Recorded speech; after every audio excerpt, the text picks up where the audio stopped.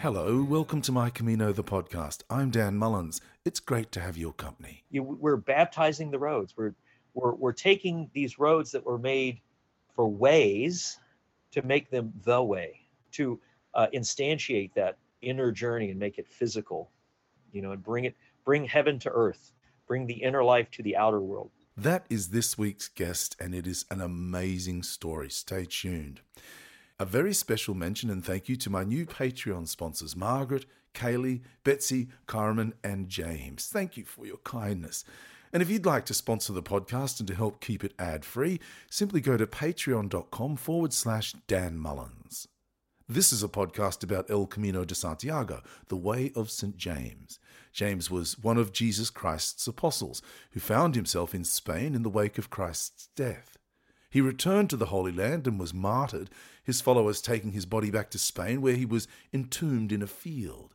And his body was discovered by a shepherd 800 years later, and the Spanish built a majestic cathedral to house his remains, and built a city in his name, Santiago de Compostela, St. James under a field of stars.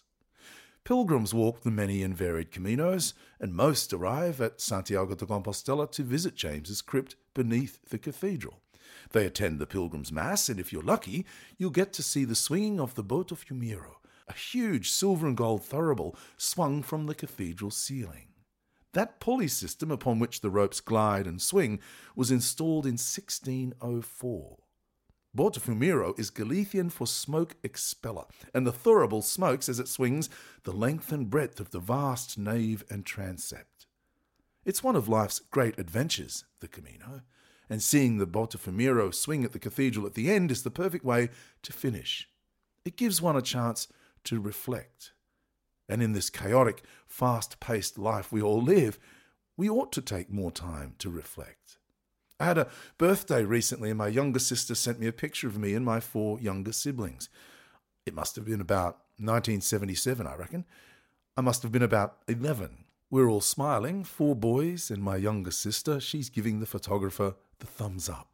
It's a black and white photo, so I'm thinking it was probably taken by my eldest brother Mark, who went through a phase of taking photographs and developing them in a homemade darkroom downstairs at our home in country Queensland.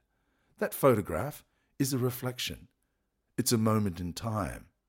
And the Camino provides so many moments in time, so many points of reflection.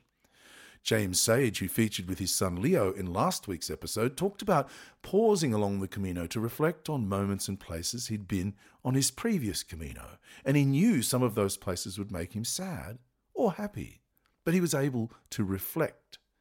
I jotted down a quote once, I don't remember where it was, and it was attributed to Holmes, but I'm not exactly sure who Holmes is.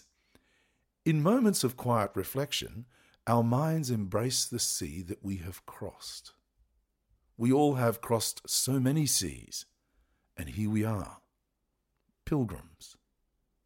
Well, my pilgrim this week has not walked the Camino. He plans to walk the Camino, but he is most definitely on his own Camino, his own pilgrimage. Robert Henry is on the line from Ohio in the United States. Welcome, pilgrim. Thank you, Dan. Great being on here. We're going to talk about your pilgrimage in a moment, but I want to get to know you a little first. Your email signature says, Adjunct Professor Robert Henry. What is an adjunct professor?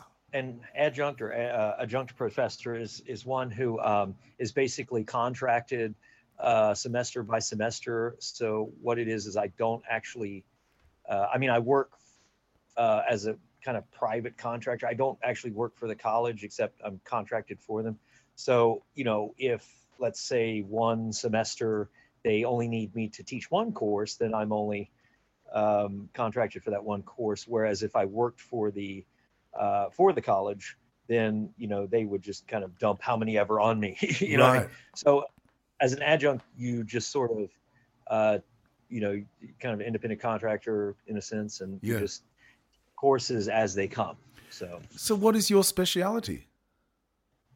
I teach philosophy. I teach right now. I'm teaching medical ethics, business ethics, and actually this semester I'm teaching 2 Intro to Humanities courses for a dual credit course for high school students that will get college credit. So it's pretty exciting. It's pretty neat. Wow, that's really interesting. Your email signature also says, never look to a motionless face for memories. Life is found in the pace, not the chemistry. Let me just ask you, how did you discover this podcast? I discovered it because um, I was looking up podcasts that had to do with the Camino. I uh, had become very much interested in the Camino de Compostela, well, a couple of years ago, and particularly in the past year, I've been fascinated with it. And I was just trying to sort of, you know, take in as much as I could. And I found your podcast, and I was really taken by it because it wasn't just. I listened to some YouTube videos of individuals that talked about more some of the practical aspects of doing the Camino, but yours was more of a personal journey. Individuals talking about their own personal journeys, whether it's spiritual, religious, inner, whatever, and that really connected with me. I thought it was something that really, meant more than anything about what it means to be a pilgrim. Yeah. So that's why, that's how I found your podcast. So tell us about never look to the motionless face for memories. Life is found in the pace, not the chemistry. Why do you have that in your email signature? It's funny. It's a funny story. I actually I used to write poetry in my early 20s, or well, actually mid 20s. And when I was in college, I had a professor, and I had put that as my tagline on my emails, and he was like, "Wow, what is that?" And I said, It's from a poem I had written called a Dry Creek Bed." And basically, in the poem, I was trying to illustrate the concept that the soul was, or the spirit or the soul was kind of like the water that that fills up a creek bed, and once that evaporates, it goes into the air, and it changes form, but you still have the dried up creek bed, and the dried up creek bed kind of represents our bodies. When you see a body, when you see someone who has passed away, you just see that dried up creek bed. And that line particularly was an attempt to try to comfort people, particularly at funerals when they were forced to look at the remains of someone that had passed away, that person's not there. It's a dried up creek bed. That the joys, the sorrows, the passion, all the things that you loved about that individual when they were alive is not there. It's evaporated into the air. It's gone on to another mode of existence. And that's why I said, never look to a motionless face for memories, because life is found in the pace, the movement, right? It's dynamic. It's electric. I can't think of the name of the playwright, Eugene O'Neill. Actually, he said that our lives are like this electrical symphony. I'm paraphrasing him terribly, but something like that. And that's what that's where I continue to quote my. I hate to quote my own work because I'm not like this great poet, but all I know is that one of my old professors in my undergrad years really liked it. So I was like, well, if he liked it, then I guess I like it too. Yeah, I really like it. Never look to a motionless face for memories. Life is found in the pace, not the chemistry. That's right. It's found in the movement, in the journey, in the step by step, day by day living, isn't it? I really like it. You're currently on a pilgrimage in the United States, Robert, walking from Cincinnati to Maria Stein, Chapel of the Holy Relics. Firstly, how far is that journey, that pilgrimage? That it's about 100 miles. I actually just finished it last week. Actually, Right. I finished it last week. It's about 100 miles. I was going to take me 6 days, but I really put just really just went through and finished it on the Friday, and I walked about 26 miles the last day, and finally made it, and it's been incredible. It's an incredible journey. Are you walking highways? Are you on the roadside, or are they trails?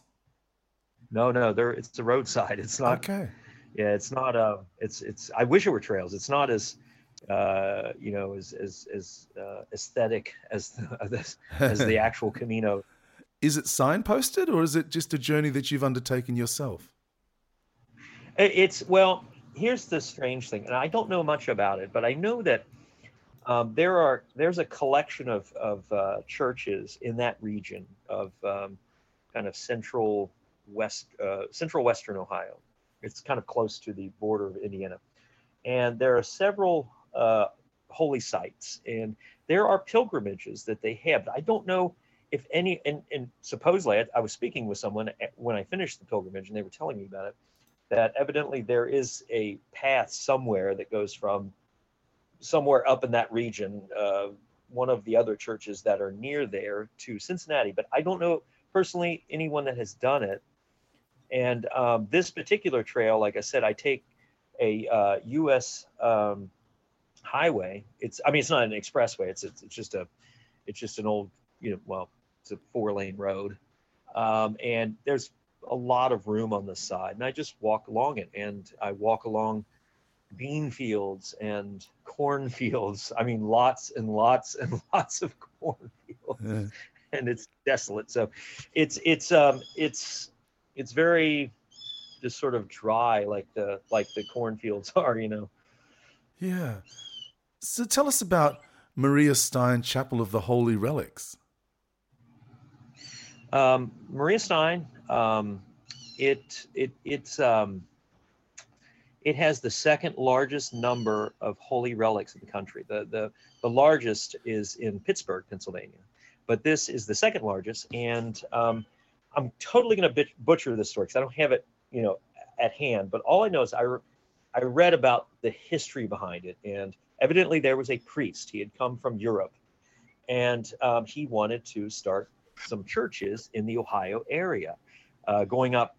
We're talking from the Ohio River Valley, where I live, Cincinnati area, all the way up to like Cleveland, way up north. So he went about building churches, and his bishop had given him a collection of holy relics.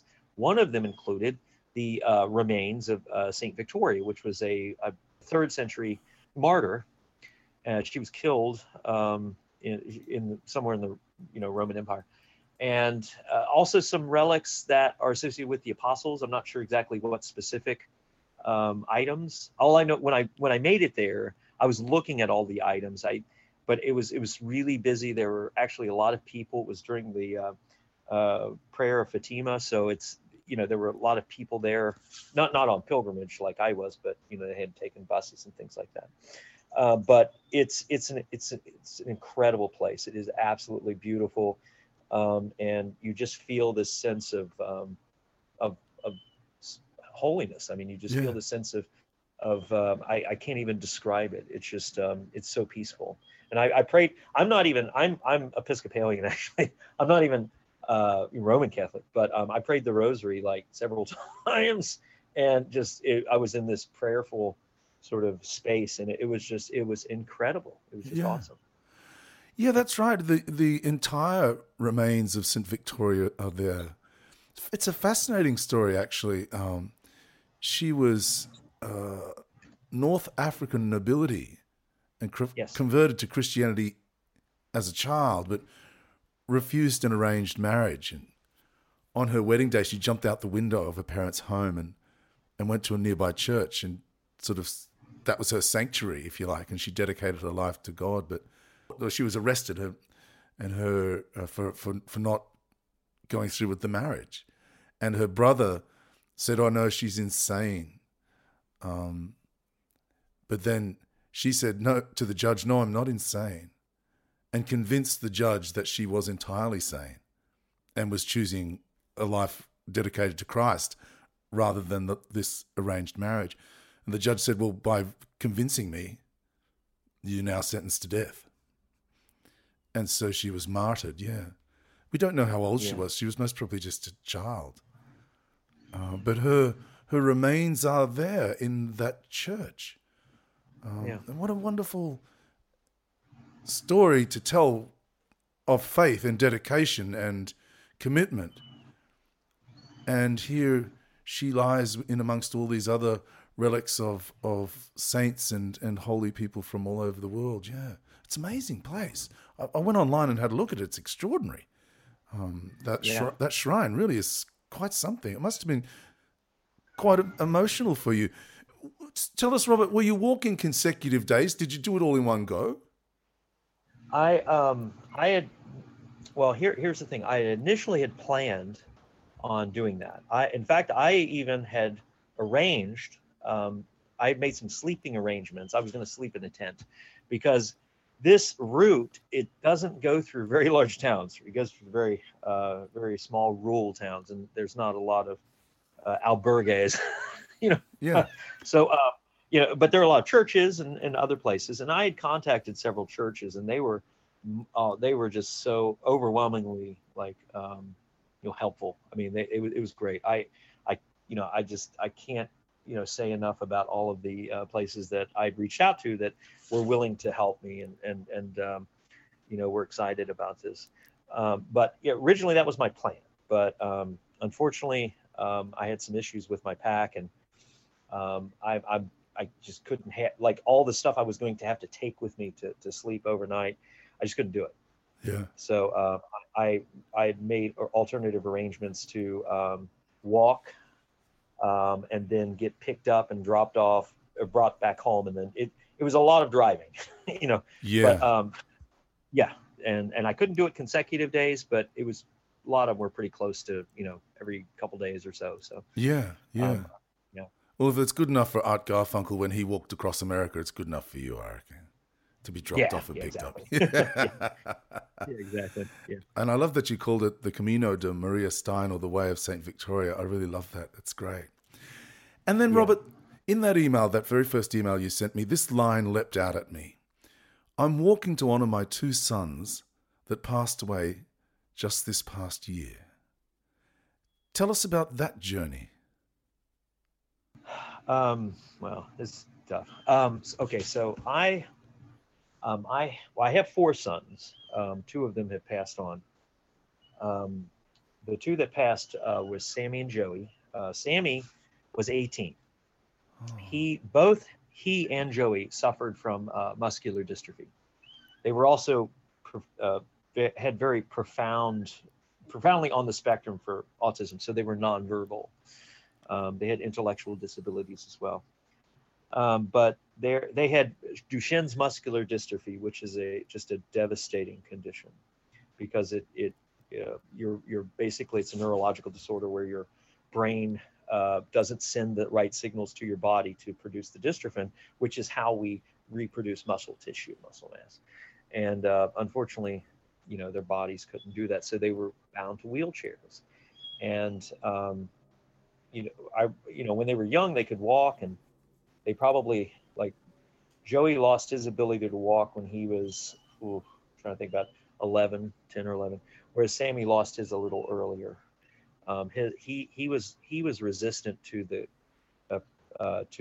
medication to some degree, and he passed earlier than Joey did, at earlier age. But in November of 2021, my son Sammy Henry passed away.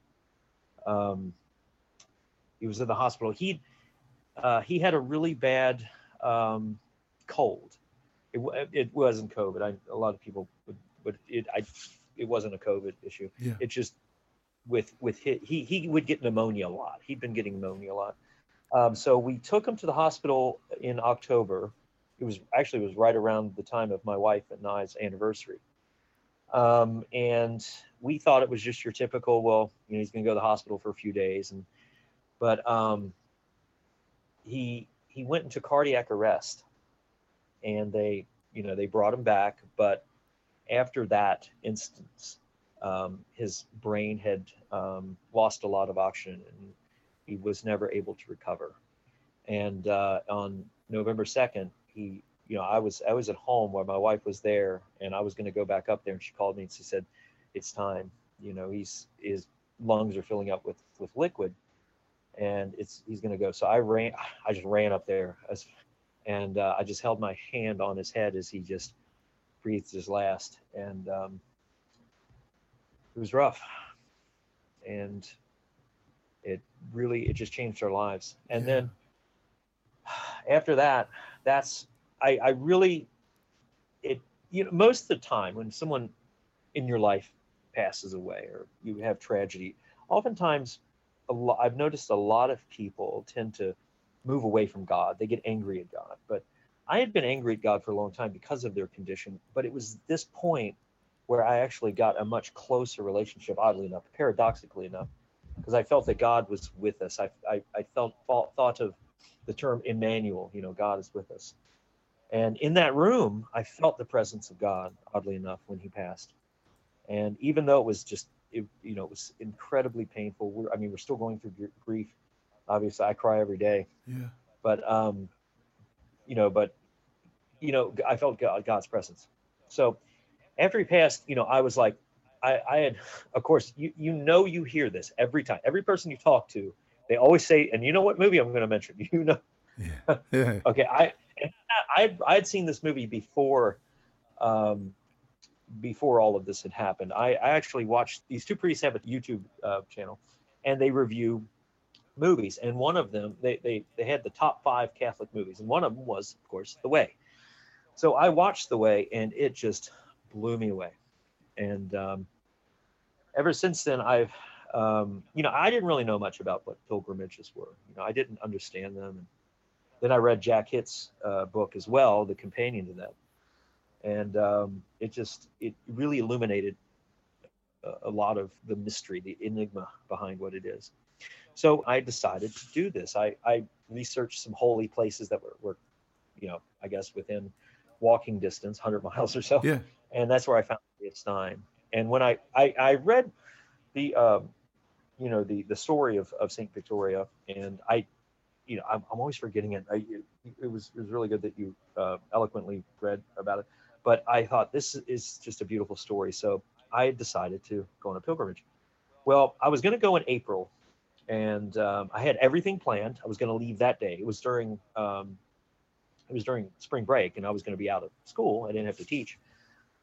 So I was going to walk, and my pack is too heavy. Right? Oh, and I was so upset. My wife was like, she knew I was really upset, but it was kind of a blessing in disguise, because about a week later, my son Joey, he also had he started developing a cold. It wasn't COVID. It was just he had some congestion. Yeah. Well, his heart, because of his condition, had been weakened, and he went into cardiac arrest in his bedroom. The paramedics took him, and I was freaking out, so I drove up there. And as soon as I got to Children's Hospital, which is great hospital, they said, we need to talk with you in this room. And I was like, oh my God. And they said, we're working on him right now. We're giving him CPR and all that, and we don't know. We don't know if he's gonna make it. And I watched them just keep pounding my son's chest, and then they stopped. And it was at 6:22, and he passed on April 28th.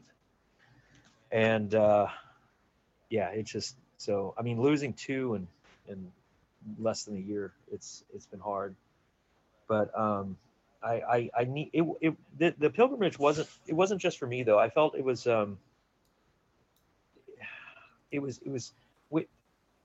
for them. Yeah.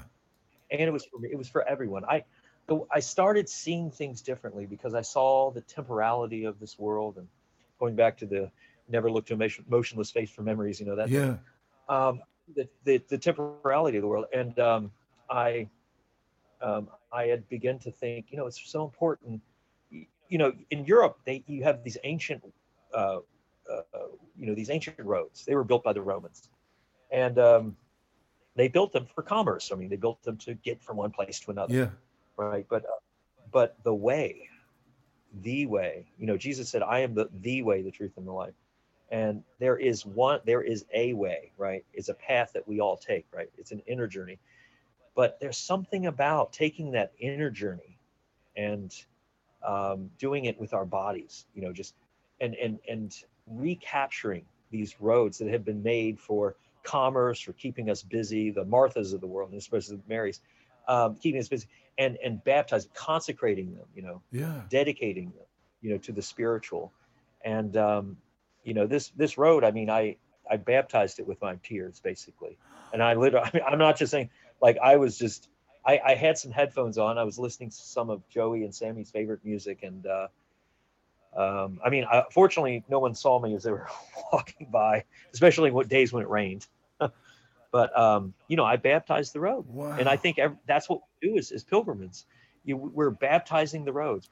We're taking these roads that were made for ways to make them the way, that to instantiate that inner journey and make it physical, and bring heaven to earth, bring the inner life to the outer world. And I just it was just amazing. Wow. So Wow. What a story.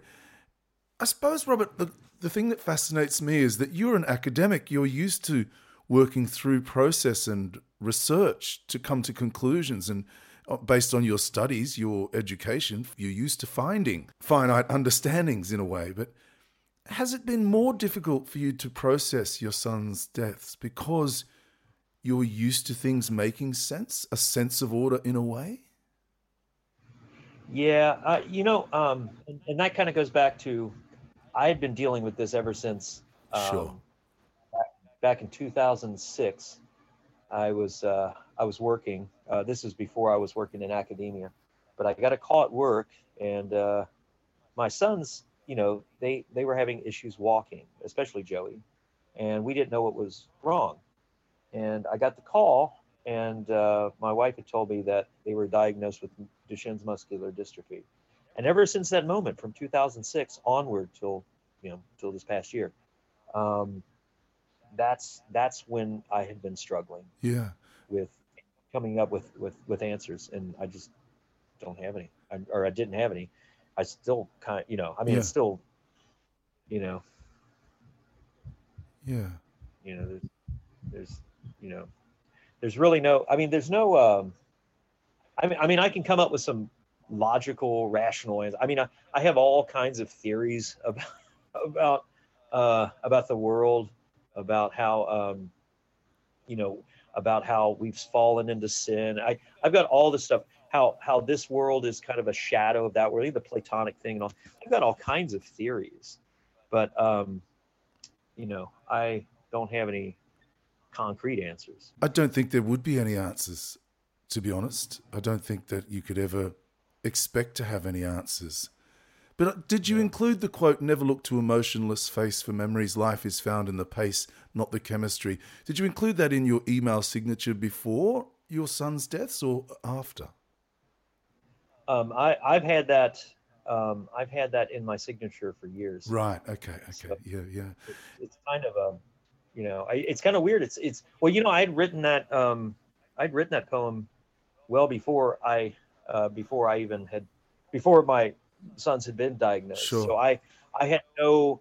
I mean, being a philosopher, when I was studying philosophy, even in my undergraduate, I, of course you think of death, right? I mean, that's, and I always think of issues like life after death. What's the meaning of life? All these really profound questions about the world around us.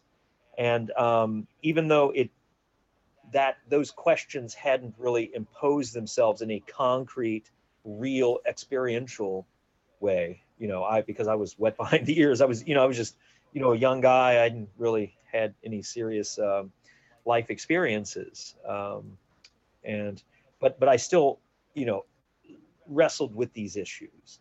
yeah, But of course now, I've been, baptized in them, bathed in them. I've yeah. been, you know, Why are you walking alone, Robert? You mentioned that you had two other sons and a wife. Why are you undertaking this alone? I mean, I've had, like, actually, I have my cousin. which happens to live with me actually, he had expressed interest in it, but I just I didn't feel right going, walking with anyone. I Mm. just, and my wife, she didn't really feel it was something she wanted to do. She felt it was something I needed to do myself, Yeah, right. and it's, this, the way death impacts us. It's, even though we embrace each other. I embrace my wife, my sons. I have two other sons, and and they oftentimes feel a lot of guilt because they weren't born with this, Sure. and they often ask questions like, "Why me? Why was I born healthy, and Yeah. my brothers?" So I know that they struggle with that as well, and but a journey like this, it's, unfortunately, it's a very personal, individual journey. I can't get over that baptizing the path with your tears. It's just it's I can't get over that. What you said was so beautiful. Your sons and wife though must know that this has been very helpful for you. Yeah. I mean, I'm like my wife. She's just like, because she knows I can be a little grumpy, and and she's like, "You need this." My wife told me, "You need." In fact, she was very pushy about it. She's like, "You need to do this." And I was like, "Are you sure? I don't want to inconvenience you or this." That. And she was like, "No, you need to do this." And she was very supportive, and I'm really happy about that.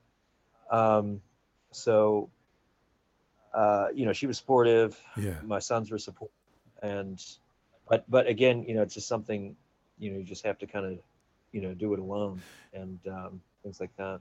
Are you praying while you walk? Robert, you mentioned about praying in the Maria Stein Chapel, but what about while you're actually walking? While I was walking, just a lot of thoughts come to me. I Yeah. wasn't. I mean, I guess at times I was praying. I mean, I would, and it's so weird. I would walk. It's so weird because you walk through little towns, and I like Jack Hitt. Have you read his book, Jack Hitt's? Yes, yes, yes, Or yes. And I like what he said about pilgrimages. He says, back in the Middle Ages, a pilgrimage was about distance. It was about going long distances because, I mean, we didn't have cars, we didn't have these means of transportation.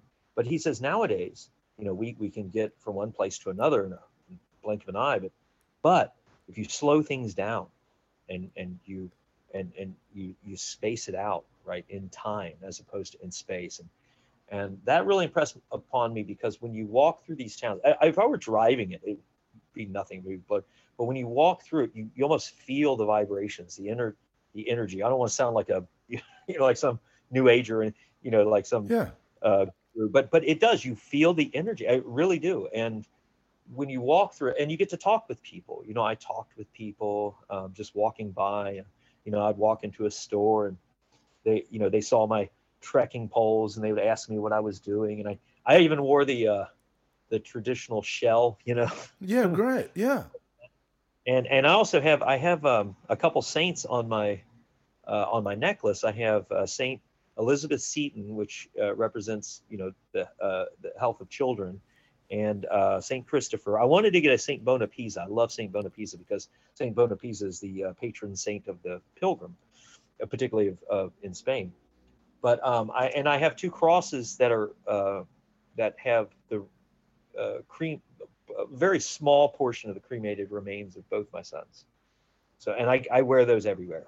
And but I have those.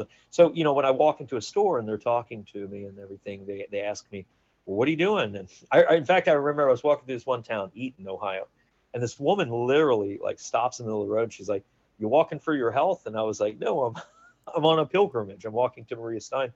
And she just gave me this strange. I mean, she's kind of smiled, but it was kind of a strange look.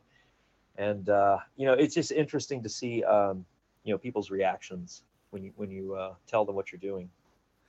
You mentioned that you were listening to Sammy and Joey's music, and I imagine the rhythm of your walking is keeping you company, but you were taking part of them with you, weren't you? Because you're listening to the songs that they loved.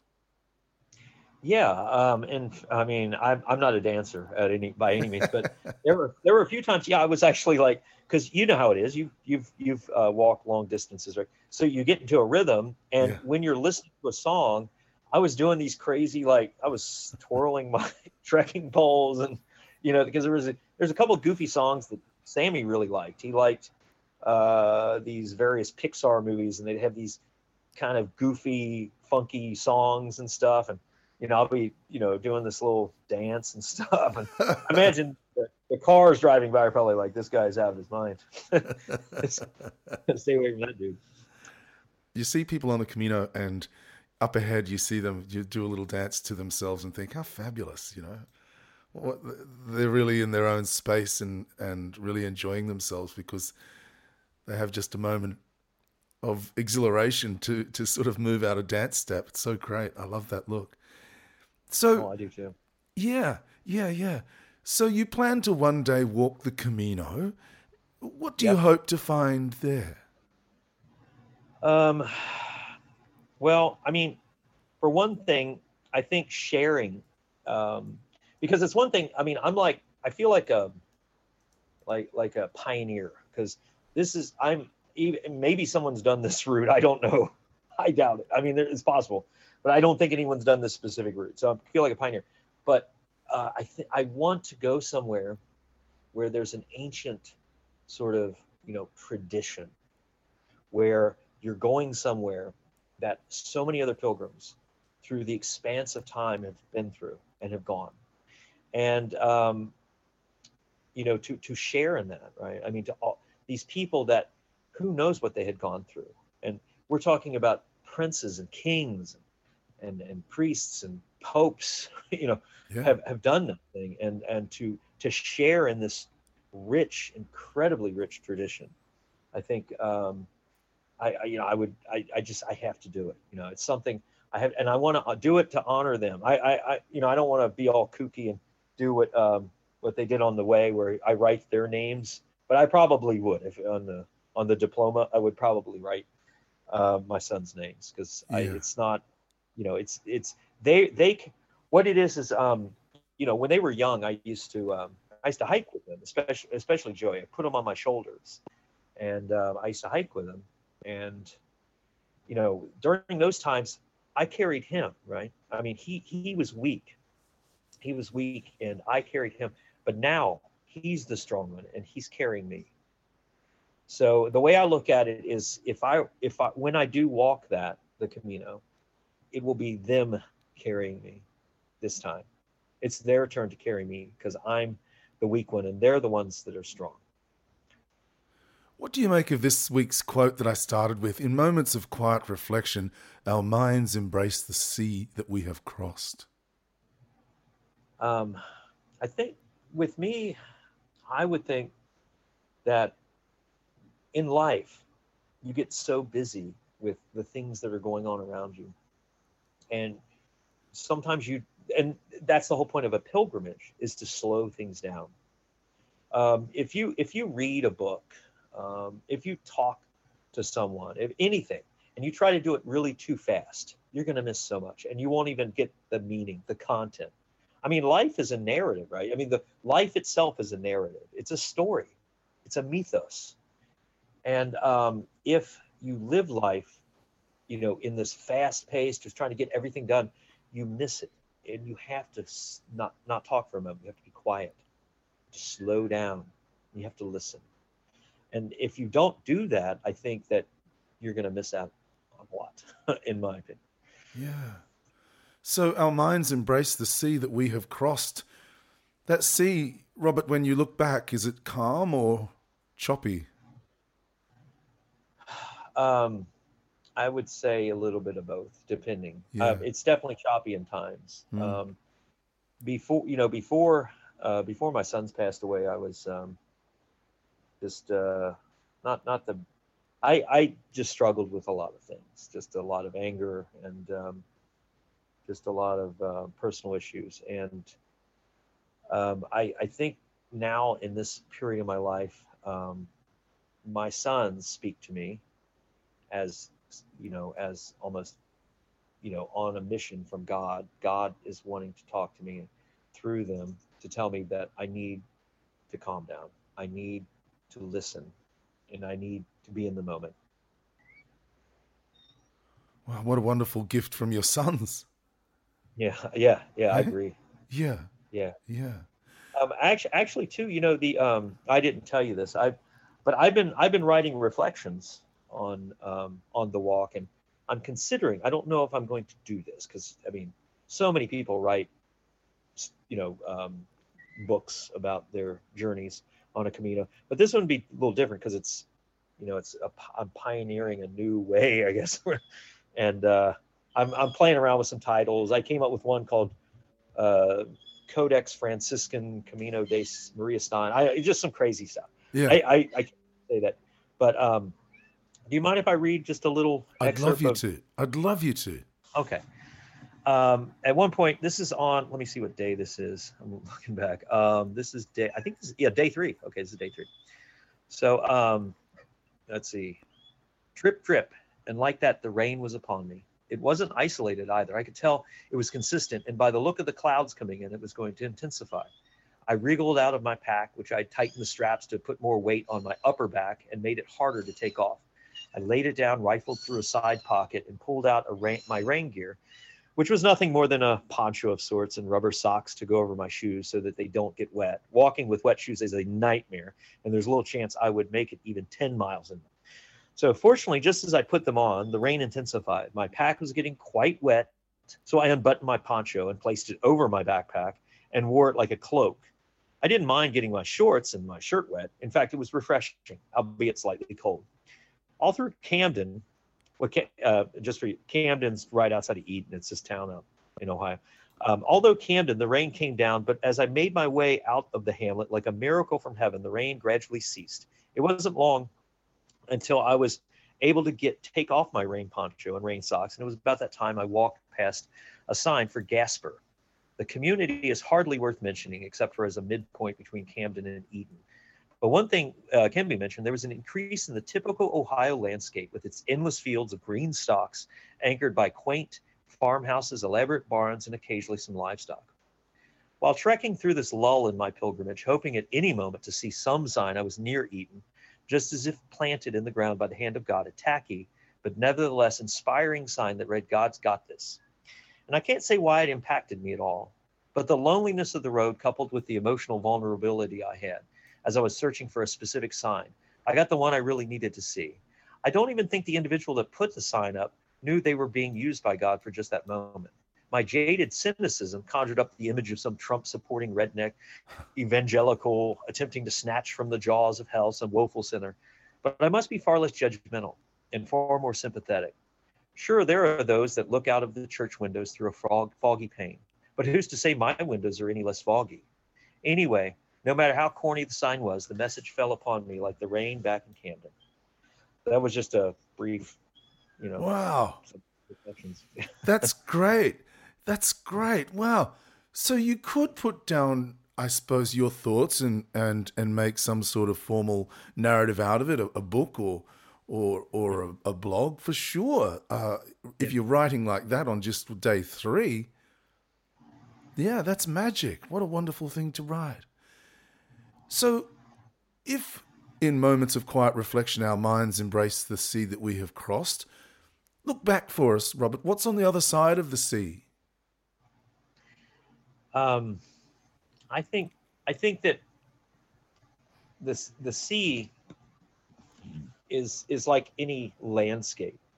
It's constantly changing. Yeah, yeah, So, I mean, when Jesus was in the boat with the disciples, and the disciples saw the storm coming, I mean, they flipped out, right? And that's what we do in life, right? When we see the storms coming in life, we like flip out, right? We flip out. But I think what it does is when we see the ripples in the water, we see the storms, and then we see the calm. I think what we need is that calm inside of us at all times, and to not be sort of jarred by what we see, not to walk by sight, but to have that inner calm, and to know that even in spite of all the storms that are outside of us, that, we are going to learn from it. We're going to, we're going to gain something from it. It might be painful, but we know that eventually, the storms will subside. There's a quote from my favorite author, by the way, George MacDonald. And there's a poem he wrote in my favorite book, which is, what was it? At the Back of the North Wind. Great book, by the way. Anyways, there's a quote in this poem, and it says, "Sure as the summer, sure as the sun, the night and winter are shadows that run." And that's what it is, really. When we have these storms in life, they're nothing but shadows. They're shadows of something looming on the horizon. And when you see those storms come, when you see the rough water coming, we know that is the effect of something great in the distance. What would a fitting memory of Joey and Sammy be like, Robert? How would you like to remember them? Well, like Joey, for example, I think of his smile.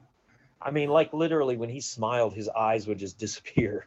I mean, you see people when they smile, sometimes people have kind of a feigned smile, or, and I'm not judging people, but, some people have just this sort of feigned because they can't express themselves, right? Some people, and it's not that they're not genuinely happy or whatever. It's just some people have awkward moments, but Joey was genuine in every moment. And when he smiled, his eyes just disappeared.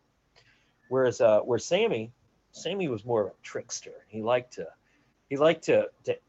grate on your nerves sometimes, and sometimes he would get on my nerves so much sometimes, but I could tell that he was doing it because he was trying to get me to listen to him. He was trying to get me, to recognize his needs.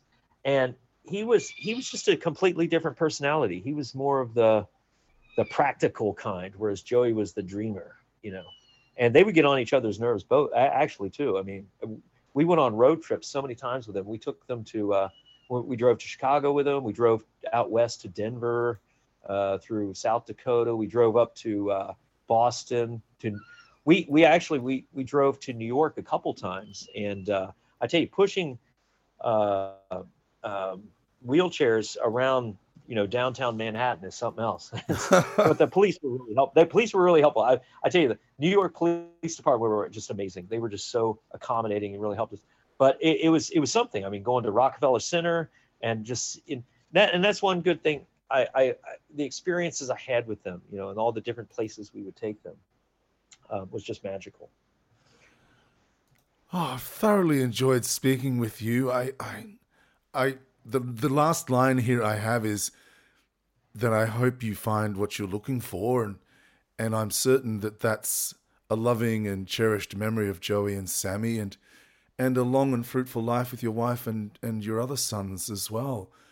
Thank you so much, Robert, for writing to me to bring us a story of a Camino of a different kind, a journey you've undertaken as a pilgrimage, and it is more than a pilgrimage in my view. It's a journey of prayer, it's a journey of memories, it's a journey of reflection. And I want to send my blessings from me and my family to you and your family, Robert. And on behalf of all of the listeners in this Camino community, we want to send you our love and our time of reflection to help support you and your family. I can't wait to follow your Camino when you arrive in wherever you arrive, and walking in the footsteps of all of those priests and poets and popes and all of the blessed men and women before you, because it's going to be a great journey. Thank you for taking the time. Well, thank you so much, Dan. It's been a pleasure, and I really appreciate the opportunity to share my Camino story. Buen Camino. Buen Camino. My guest this week was Robert Henry, who has walked a pilgrimage in Ohio in the United States and hopes to walk the Camino de Santiago very soon. 2 quotes this week. One I jotted down. I don't actually remember where. It's attributed to Holmes, and I suspect it's Ernest Holmes, the philosopher. In moments of quiet reflection, our minds embrace the sea that we have crossed. And I loved Robert's quote from his email signature: Never look to a motionless face for memories. Life is found in the pace, not the chemistry. A very special mention and thank you to my new Patreon sponsors, Margaret and Kaylee, Betsy, Carmen, and James. Thank you for your kindness. If you'd like to sponsor the podcast and to help keep it ad-free, simply go to patreon.com/Dan Mullins. That's all we have time for this week. Thank you so much for your company. Until next week, I'm Dan Mullins. Buen camino.